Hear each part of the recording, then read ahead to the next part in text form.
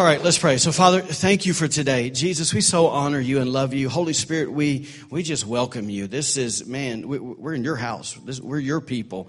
And so thank you, Holy Spirit, for coming and just doing what you do best. And that's just talking to us, changing us, ministering to us, just meeting us exactly where we're at. Thank you, Holy Spirit, for just specifically coming and bringing freedom in the house today.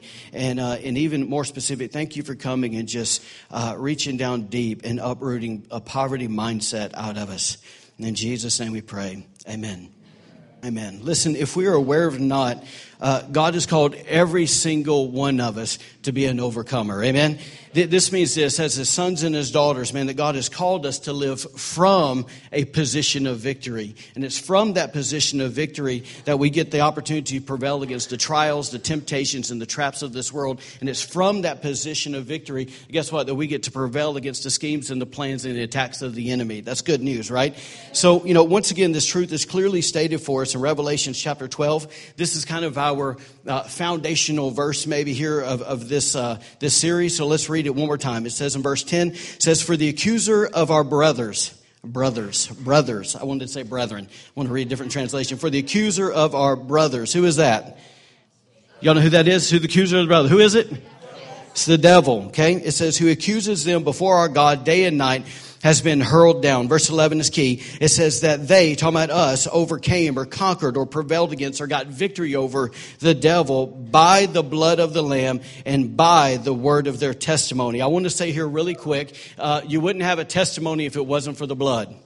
Okay, so before we move any further here, I want us to notice the word there, by, that we overcome by the blood of the Lamb. You see, it's extremely important for us to understand that this victory that we've been called to isn't based off anything that we've accomplished in our own strength, our own merit, our own efforts. It is solely based off of what Jesus has done and what Jesus has provided for us through his cross and resurrection. Great place to say amen.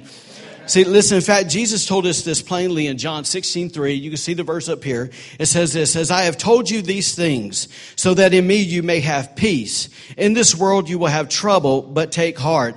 I have overcome the world." Man, that's good. So here's kind of the main thing I want us to grab today. Because of what Jesus has done for us, we don't strive, we don't work, we don't claw, we don't try to somehow try to gain some kind of victory. We don't try to gain some kind of effort to be an overcomer. We just are. You get that? We're not striving for it. We just are. Man, it's in our spiritual DNA. It's our absolute inheritance as heirs of salvation. It comes with the deal. It's a benefit. All right. So, but with that said, listen, think about this. If we have the ability to understand that God has called me to be an overcomer, I think it'd be foolish to think that the enemy doesn't know that as well. Right. And in fact, if we're honest, we'd probably realize that, he's more aware of it than we are. Right? And if we're probably even safe to say this, that he's currently doing everything he can to stop us from becoming that overcomer. See, in fact, I like the way Paul said it, and this is a different verse. I gave you one last week. I want to give you this one this week.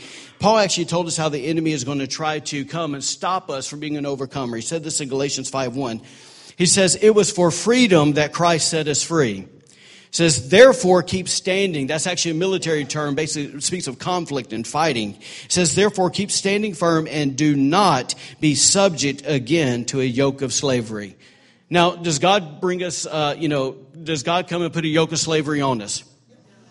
No, he doesn't. So who's Paul talking about? He's talking about the enemy. He's talking about the devil here. So if you can think about this for a second, if we can sit here. What is a yoke of slavery? A yoke of slavery is just another word for bondage.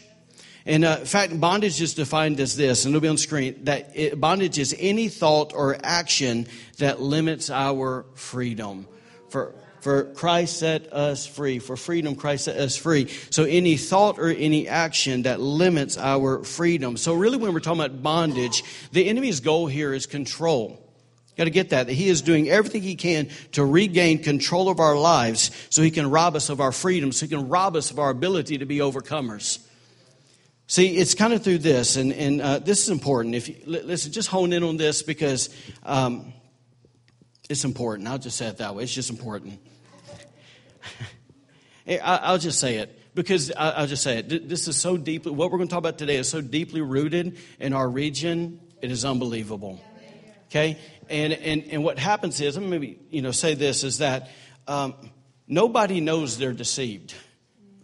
Right? Nobody goes around, I'm deceived. Hey, I'm believing a lie. Woo! Right? Deceived people don't know they're deceived. They just walk around deception. They walk around believing a lie. Right? And so, we are surrounded by people, and we've even done things. So maybe I'll say it this way. When I was growing up, and I had an alcoholic grandfather and an alcoholic stepdad, it wasn't until I was 17 years old that I went to a guy named, one of my friends' name, his name is Alan. I went to his house, and I saw, man, this guy's dad really loves his mom. It wasn't until I got there and I went, wow, what I thought is normal is really abnormal. It's really dysfunctional. Right? Am I making sense? So often we live in cultures where there's just absolute dysfunction and we're completely unaware of it. Why? Because the culture is operating from a level of deception because they believe lies. Okay? So anyway, so the enemy comes and brings bondage. He robs us of our ability to be overcomers through deception and lies. It's in our thoughts. It's here that the enemy does this. And you got to understand this. That if he can get us to listen to or to think about a lie long enough, slowly but surely our words will begin to reflect that lie. And pretty soon, it won't just be our words, but our actions will follow. And eventually, over time, we'll even begin to believe that the lie is truth, even though it's not. Right? Listen, it's at that point our perception has become our reality. Right? And we unknowingly end up in bondage. Right? So listen, this ultimately means that our ability to remain free, what Paul was talking about there in Galatians, and our ability to walk as overcomer really depends on and hinges on our ability to identify and stay free from the lies and the deception of the enemy. Okay? Listen, there's not a person in this room that hasn't been lied to at some point in your life. And the truth is even though we're 50, 60, 70 years old, there's lies that we believe since we were 5 years old. Right? Because it's like this, and, not to be petty here, but we've all heard about the old circus elephant, right? That when he was little, they put a chain on his leg, right? And every time he tries to go, right? Every time he tries to... And then what happens when he gets older? What do they put on his leg? A rope. That he could easily break like a twig, but once again, because he's believed so much that I can't get free and I can't break free, then I can't be free. That's the way we live so often. Right?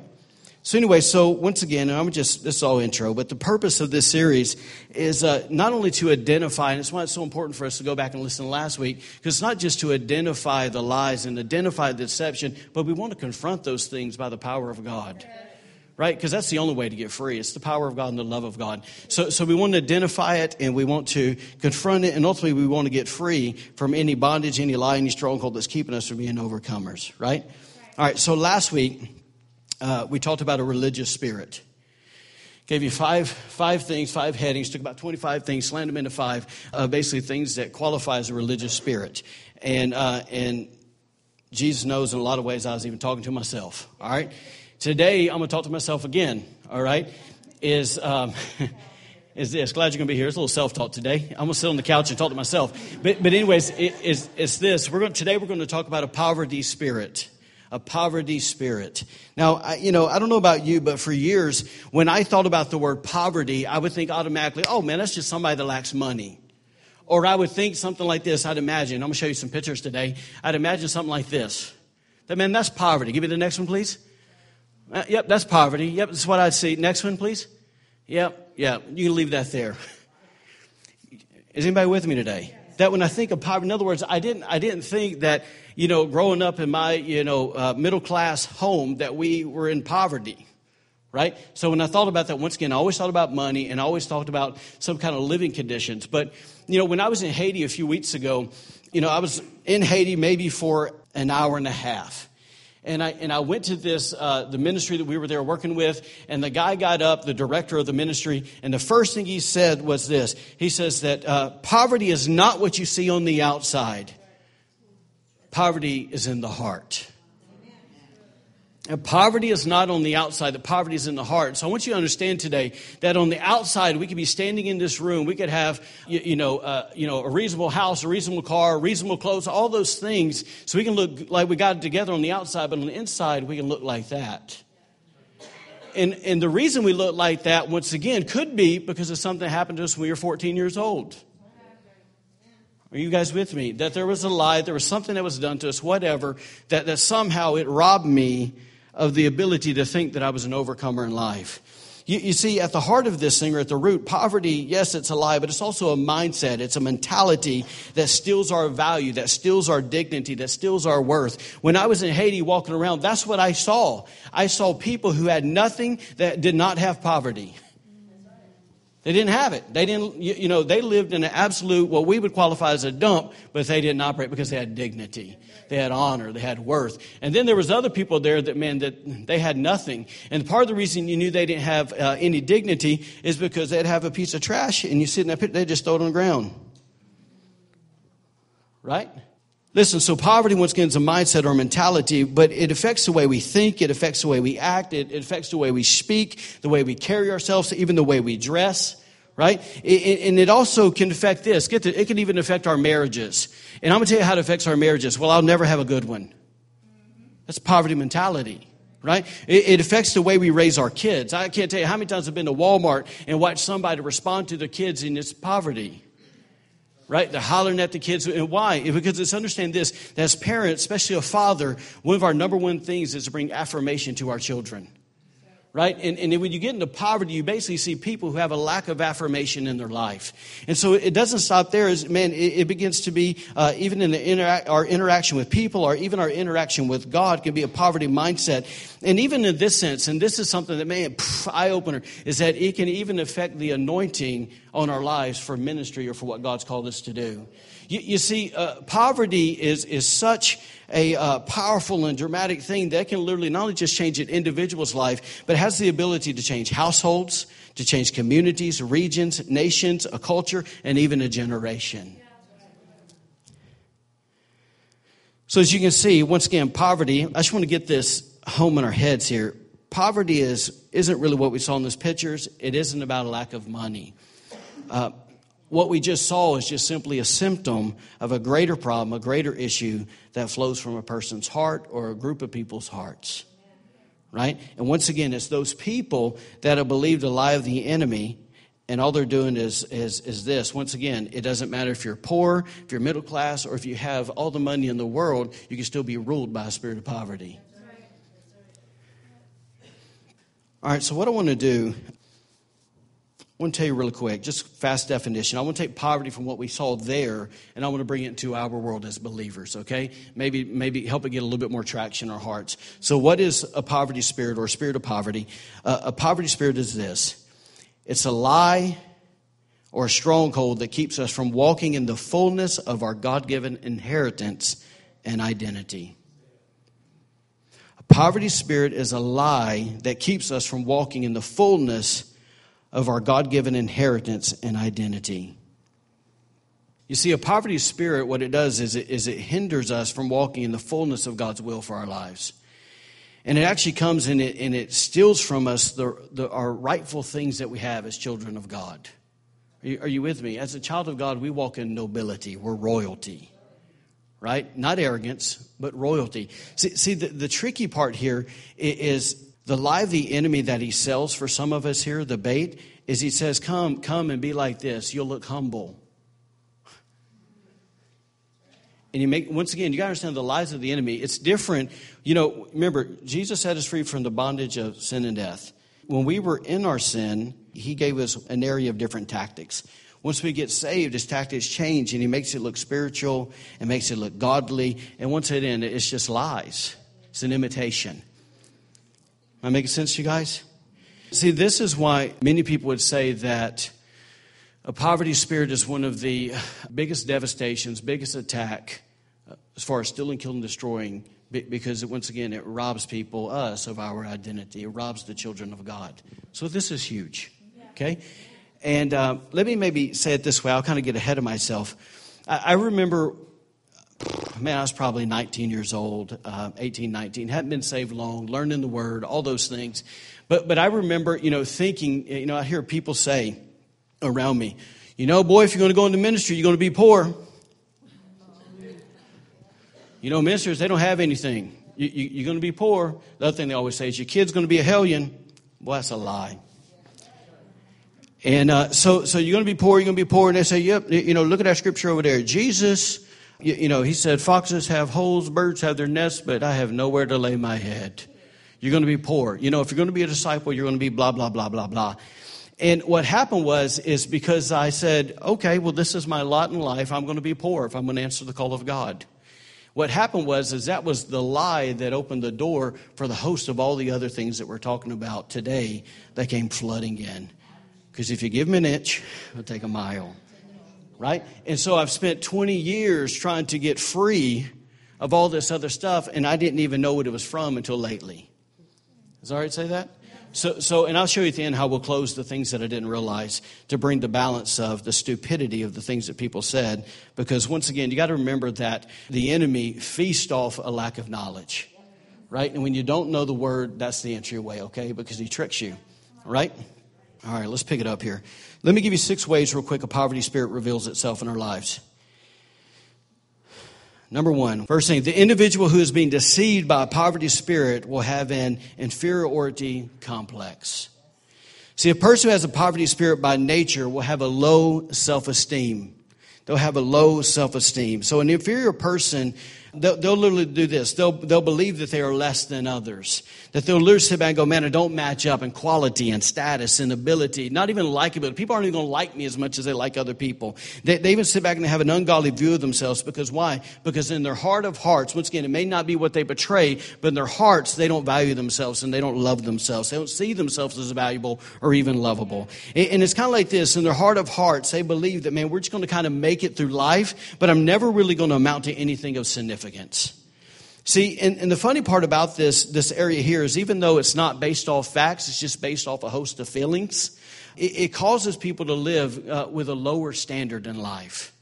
So it's not just in life in general. Once again, you got to remember this thing goes with you everywhere you go and affects everything you do. Touches every relationship, every interaction, everything that you put your hand to, it affects it. And so what happens is it's kind of like this mentality that, man, I'm going to bring myself to here because if I see myself in this low standard, then whatever, maybe I won't disappoint myself. Right? And the crazy thing is, it's like people with inferiority complex. It's like they view themselves as someone who's got to somehow crawl up underneath the king's table and just hope a crumb falls. Right? Instead, while they're down there searching for crumbs, they don't realize all the while Jesus died for them to give them a seat at the table. Right? Jesus has given us a seat at the table as his kids. Amen? So the second thing here is the individual who's being deceived by a poverty spirit will have a sense of inadequacy. See, a person who has a poverty spirit by nature believes they don't have what it takes. Men, are you hearing me? As they sit there and they believe, man, I don't have what it takes. See, a person who feels like they're inadequate will do this. They'll see themselves as lacking the necessary resources and abilities to help people. They say, man, I can't love, I can't give, I can't communicate, I can't serve, I can't have a healthy relationship. I can't fill in your blank of what you say you can't. But it's literally sit back and they believe, man, I'm not smart enough, I'm not pretty enough, I'm not good enough. At the end of the day, once again, inadequacy says I am not just I don't have enough, but I am not enough. See, it's this thing that there's a deep sense, a deep feeling of insufficiency, even to do what God has called them to do. So they can receive a prophetic word, they can see something in the Bible, they can hear a sermon that would inspire them, but before they get home, they're already sunk back into this inadequacy mindset that's like Moses, where they say, God, I can't speak because I got a stuttering problem. Right? Or maybe they're like Gideon. Who, me? I'm the least of all these. In other words, it's like Gideon thought, man, if you line up all the tribes of Israel and we're picking teams, right? How they used to do in the playground. If we're picking up teams, right, for the kickball team, I'm going to be picked last. See, it's that mentality that's like Saul that says, man, I got to hide behind the baskets. It's like Jeremiah where he began to give excuses where he said, I can't speak for I am only a youth. See, a person that feels like, they struggle with inadequacy all the time, the reason they struggle is because they can't get their eyes off themselves.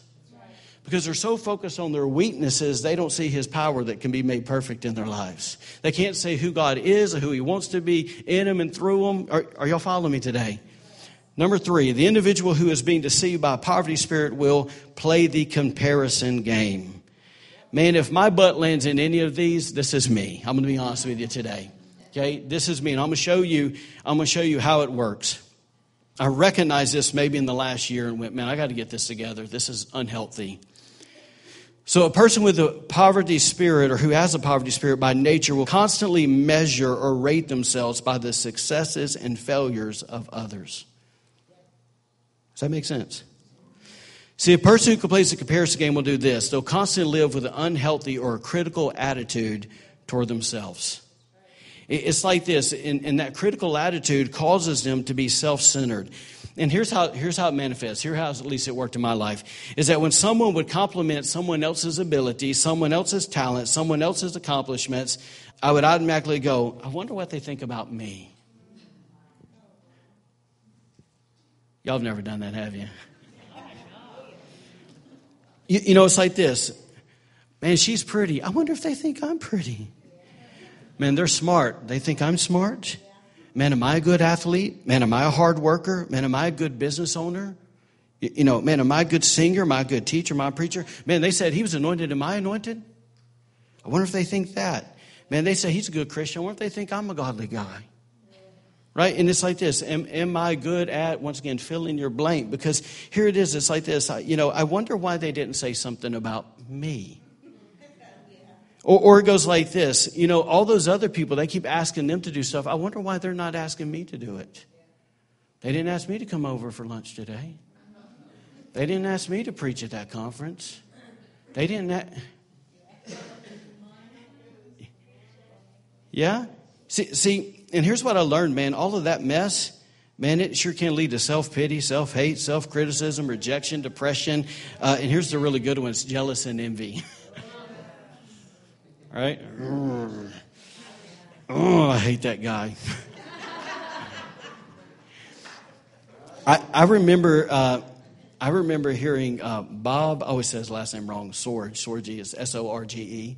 I remember him saying this is hilarious. He's like, everywhere he turned, he kept hearing Max Lucado, Max Lucado, Max Lucado, Max Lucado. And he said in one of his sermons, he goes, you know, I don't even know Max Lucado. If he walked in the room, I wouldn't even know him. And but man, I hate this guy. and he said one day, he said, Lord, why do I hate this guy? He said, because it's his book that's on the bestseller and not yours. Man, there's some truth in that. Man, I hate that guy, those people. Man, their business is more successful than mine, right? But see, here's the thing, though. On the flip side, this is how this thing works, because it goes both ways. Because we'll always find ourselves, if you look at people long enough and compare yourself to people, you'll find somebody that you're better than. You know, sometimes you just got to lower the standard really low to make, kind of pick yourself up, right? But when you do that, that makes room for pride, and then it's a sense of superiority, which is still sin. It's still wrong. So inwardly it's this, and if you'll be honest or not, I will be, that inwardly, man, it's like we find pleasure when people fail, right? And at the same time, we're disappointed when people succeed. So listen, this mentality keeps us so focused on and preoccupied with ourselves that we really can't even see what God's trying to do in our lives. And we can't see, watch this, we can't see what he's trying to do in the lives of others. Right? It's almost like this. Somebody falls in their sin, and we're happier that they fell than to think that maybe God would want to use me to help restore them in the spirit of humility. Right? Ultimately, it does this. We'll move to number 4. That it keeps us from celebrating what God is doing around us. Because the Bible clearly says, man, when people have a good moment, we should do what? We rejoice, we celebrate, right? And when they're mourning, we should mourn. That's community. That's the body of Christ in action, right? And it's the spirit of poverty that keeps us from operating like the body should function. So here we go. Number 4. The individual who is being deceived by a poverty spirit will have a taker mentality. Have a taker mentality. I remember when I was a young guy, I'd only been saved, maybe 2 years. I started working with evangelists, and he would repeat this like every 2 days. He would say, boys, there's 2 types of people in this world. There's givers and there's takers, and you can't be both. There's givers and there's takers, and you can't be both. See, a person who has a poverty spirit by nature takes and is never satisfied. Get that. Don't just take, but they're never satisfied. See, a person with a taker mentality, they have a selfish perspective on life, and they only think about what they can get. They rarely think about giving to or blessing others. Here's a good way to know if you got a taker mentality in here, is every time the offering's mentioned in church, you cringe. Hear me, seriously. If we're going to take a special offering today. Oh, what's God, I knew I shouldn't have came today. Oh, told you we shouldn't have came. See, when you have a taker mentality, you can't see that the money that's in your bank account really belongs to God and not you. You haven't relinquished your control over it yet. See, a person that has a taker mentality, they'll be ungrateful. And the reason they're ungrateful is because they expect, keyword, everyone to give to them while they give nothing back in return. Y'all never met anybody like that. They expect everyone to give to them while they give nothing back in return. They expect things to be handed to them at no cost. They refuse to work for anything because they live as if everyone owes them something. And what's interesting is someone can be super spiritual. They can pray the house down, but yet be the biggest moocher you've ever met in your life. These kind of people, man, they drop subtle hints and even blatant requests to people. You know, there's that old thing, live by hints, not by faith, right? And so it's, man. So basically what it is, man, this person, once again, rather live by dropping hints to everybody than living by faith and going, Jesus, here's the need. Listen, as a Christian, is there anything maybe better than going in a closet and you don't say a word to a soul and you pray and you watch God move? Listen, if there's ever been a time in my life where I said, God, I'm not even sure if you're real or not, I can't deny that. Because I've seen him do so much. Are you with me? See, this person basically sees people, this taker mentality, they see people as opportunities. Get that? They will enter a relationship because it's an opportunity for them. And if they can get in there good enough, they can manipulate that relationship to fulfill their own needs and wants. They could even expect someone, and this is kind of a different level, but they expect people to solve all of their problems for them. All right, so in essence, they're selfish. Here we go, number 5. The individual who's being deceived by a poverty spirit will be, number 5, irrational in their own behavior. Let me explain what I mean by that. A person who has a poverty spirit by nature will refuse to take responsibility for their actions. You ever met anybody like that? This is a person that lives, I asked if you ever met somebody because it would never be any of us, right? Did you notice that? Yes. So a person that lives with irrational behavior will never take ownership of their character flaws, their mistakes, or their poor behavior because they are never wrong, right? It's always someone else's fault or someone else's problem. You ever met that person and say, man, they set me up. Man, they just always got something against me. It's a poverty mentality in action. Or the opposite is this, and this is pretty funny. If you sit back, you'll recognize this. They refuse to take ownership, but at the same time, let's say they actually do it right. They do something right, and they walk in the room. Crown me, right? It's like they want everybody to throw a freaking party and celebrate the fact that they got it right. Good job, Jimmy. It's so disproportionate. Are you following me? It's so disproportionate. Anyways, here we go. Moving along. The individual who is being deceived by a poverty spirit, well, number 6, they have a fear of the future. Last one. They have a fear of the future. A person who has a poverty spirit by nature will lack hope for the future. The reason I say this is because they have an inward sense of dread and worry and anxiety regarding the future because they are so convinced that even though it's going great right now, just wait, it's going to go wrong. Listen, it's funny because even people that have this isn't all of them, but they can accumulate more than they need. It's called hoarding.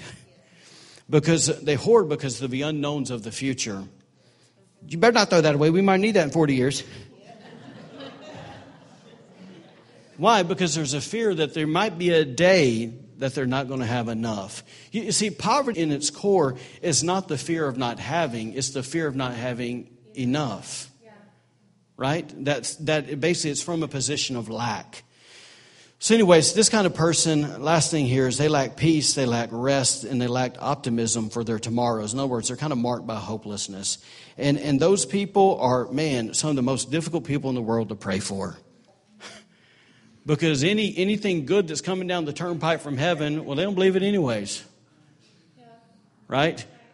Well, I'm sick because, 40 years ago I stubbed my toe and I said the S word. And so, the Lord is now striking me with this.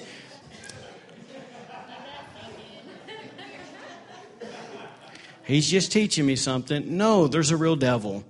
And you smoked for 40 years. And you ate fried chicken every day of your life,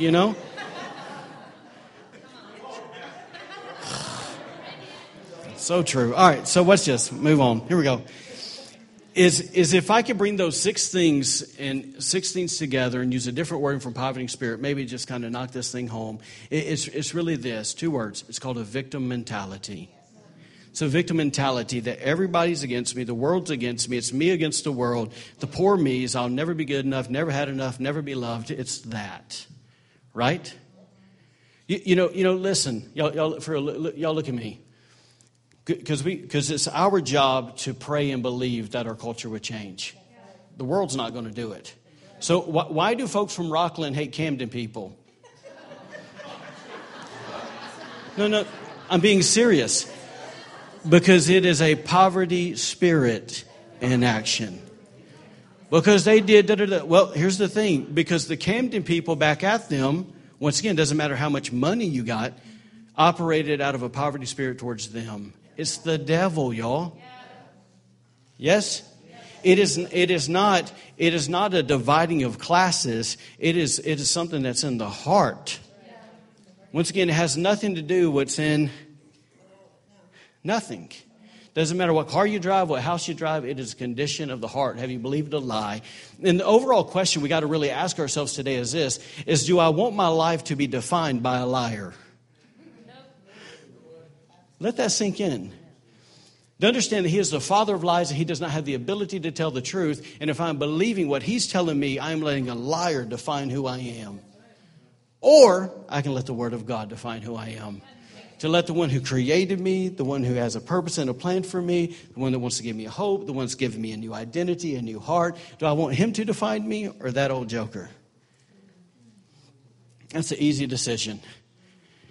So part of this before we move, and I know I'm preaching long today, but part of this is when that lie comes, I got a choice at that moment. Because if I'm a believer, it doesn't matter. Look, if I've been 2 days in the kingdom, God's given me a level of discernment. And he said I'll be able to hear his voice and I'll be able to discern the voice of a stranger. So when that opposite voice comes, will I believe it or not? It's up to me. It's up to me. So everybody look at me. You're not where you're at today because your mama said something to you when you were 6. You're where you're at today because you believed what your mama said at 6. There's an old quote that says this, that life is 10% of what happens to you, and the other 90% is what you do with the 10%. We've all been given a crap sandwich at one point in our life. That was a really nice way of saying the way I really wanted to say it, right? I don't cuss, so I'd be in trouble. But listen, but are y'all feeling me? We've all been handed a bad stick in life somewhere along the line, right? All of us have. But those who rise above it, what they do is they learn how to filter it through the word. And they go, let's rise above that. And those that say, oh, it's pity me. I'm a victim. Y'all got y'all's Bible? Yes. Turn to Luke 15 real quick. Luke 15. I was really asking the Lord, can you give me something that really describes what all this looks like? And, this is several things. This is the main thing that stuck out to me. I just want to show you this. And, man, I hope this is right on. So I believe it is. Verse 11. Here we go. Luke 15, verse 11.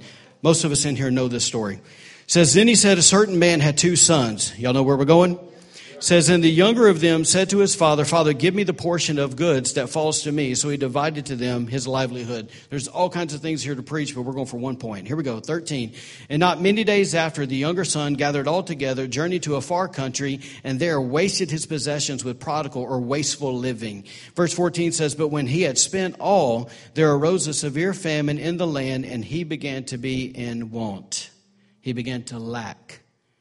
Says, then he went and joined or attached himself to a citizen of that country, and he sent him into his fields to feed swine. And he would gladly, it says, he would gladly have filled his stomach with the pods and the swine. Yeah, I got so much writing. Sorry, I got so much writing here. I'm having a hard time. I should have put pods that the swine ate, and no one gave him anything. It says, but when he came to himself, he said, how many of my father's hired servants have bread enough and to spare, and I will perish with hunger. Watch this. Here's the whole reason I'm going here. Verse 18, I will arise and go to my father, and I will say to him, Father, I have sinned against heaven and before you. That's good, right? It's good to repent. Verse 19, and I am no longer worthy to be called your son. Make me like one of your hired servants. And I am no longer worthy, and I am no longer worthy, and I am no longer worthy to be called your sons. Make me like one of your hired servants. Here's what I feel like the Holy Ghost told me, is that we've all had our moments where we've done our thing, we came to our senses, and we came back to God, but we're now stuck like an absolute record that's broken, like a CD that's skipping on verse, what? What was that? Verse 19. We just keep reliving it. I'm no longer worthy. I'm no longer worthy. Make me your hired servant. Help me somehow earn what you're trying to give me.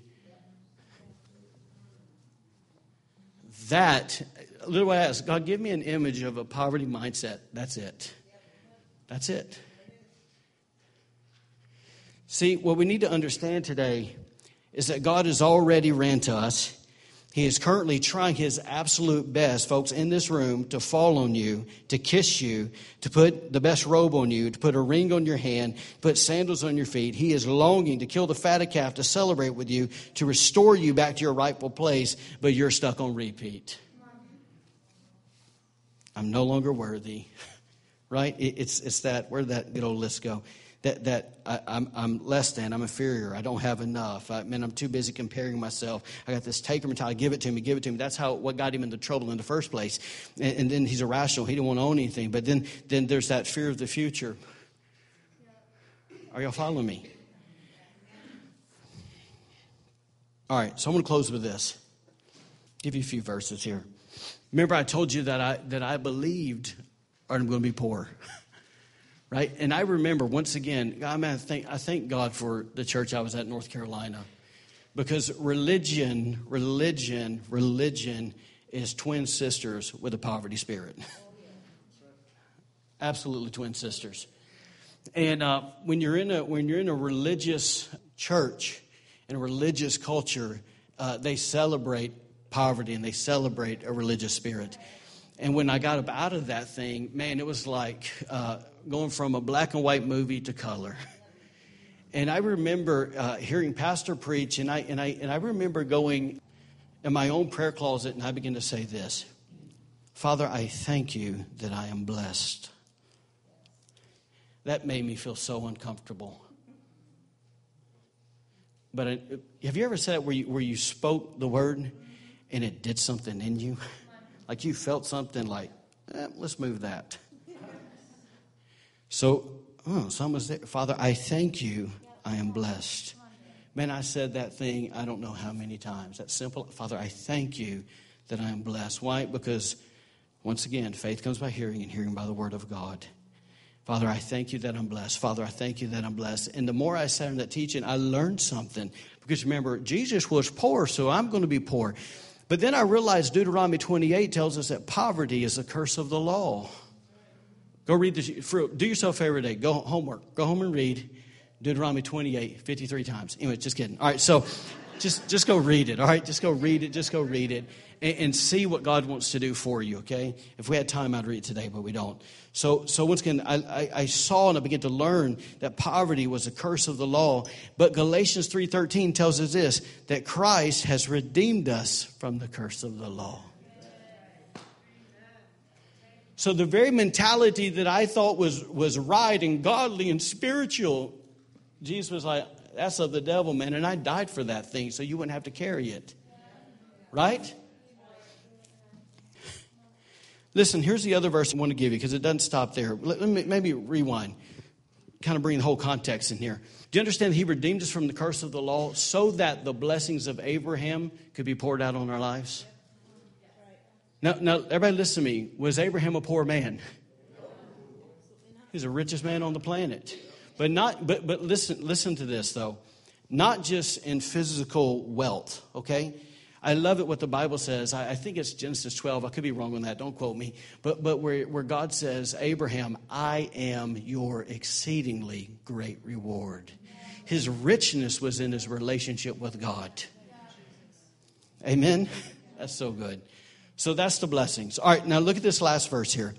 Corinthians 8:9. 2 Corinthians 8:9 says this, for you know the grace of our Lord Jesus Christ. When I read this, it messed up my theology. For you know the grace of our Lord Jesus Christ, that though he was rich, yet for our sakes he became poor.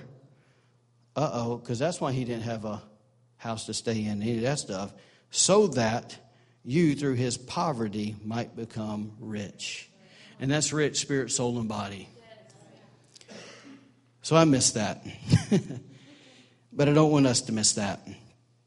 I don't. Listen, Jesus has come and he has broken the power of poverty off our lives. We either believe the truth or we continue to live in the lie. It's really that simple. My prayer is that we would grab a hold of the truth and we'd realize that not just financially, but man, every kind of poverty, he's broke it. So today, I just feel like I just need to tell you this. Man, you're a blessed people. Hear me. You are blessed. You are a blessed people. I feel like I need to tell you, man, remind you, you're loved with an unconditional love. The man, that the Spirit of God lives inside of you. Man, that you're a child of the King. Once again, nobility is your right. Amen. Listen, that through the covenant, all the resources of heaven have been made available to you. Give you a last verse. I love this verse because it messes with me, right? Romans 8:32. It says this, for if God did not spare his own son, how much more would he not also freely give us all things? That's freedom. That's not, I'm worthy, make me a hired servant. No, it's free. It's free. It's free. It's free. Don't you like it when people give you something for free? It's free. Take it. It's free. Oh, I'm done. All right. I'm done. All right, team, come on up. Worship team. If you're on the ministry team, go ahead and come up here, please. You can stand to your feet. I want to do something. I asked the team today. I kind of threw them a monkey wrench today. I am no victim was not on the lineup, and these guys did awesome to pull it out. And I just felt like we need to sing it. And so today, I'm going to pray for you. You guys can line up here. If you feel in your heart that you need prayer, okay? That man, I just want somebody to pray with me. You know, there's something I'm struggling over. Maybe I just need somebody to get in agreement, break that power. Maybe you've never made a decision for Jesus. There is no greater poverty than not knowing Jesus. So maybe you just need to say, man, I need to give my life to Jesus. Maybe you say, man, there's just something I want prayer for. And maybe it's small, maybe it's big, maybe healing your body, whatever. These guys are available. But I am going to ask you to do yourself a big favor today. I know some of you guys are newer to church, but we sing this. Man, don't be afraid to sing out loud. And don't be afraid to close your eyes. And don't be afraid to say, Jesus, I believe that. Can we do that today? Let me pray for you real quick. Father, I thank you for every one of your kids that's here today. Father, I thank you that, yes, indeed, that they are blessed. Father, I thank you that the lies of the enemy today are broken in Jesus' name. Father, I thank you that the curse of law and sin and death has been defeated in our lives. And God, now we reign victorious. We now reign as overcomers. We now reign as just your chosen kids. And so, Lord, let us quit scrambling underneath the table, trying to find this and find that. Lord, let us take our seat. Let us look you in the eyes and say, Papa, it's just good to be with you. Dad, it's good to be with you.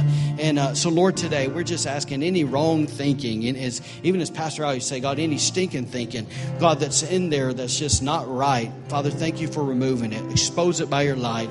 Lord, we thank you today that we're not victims. We don't operate from poverty mentality. Loose healing in this place today.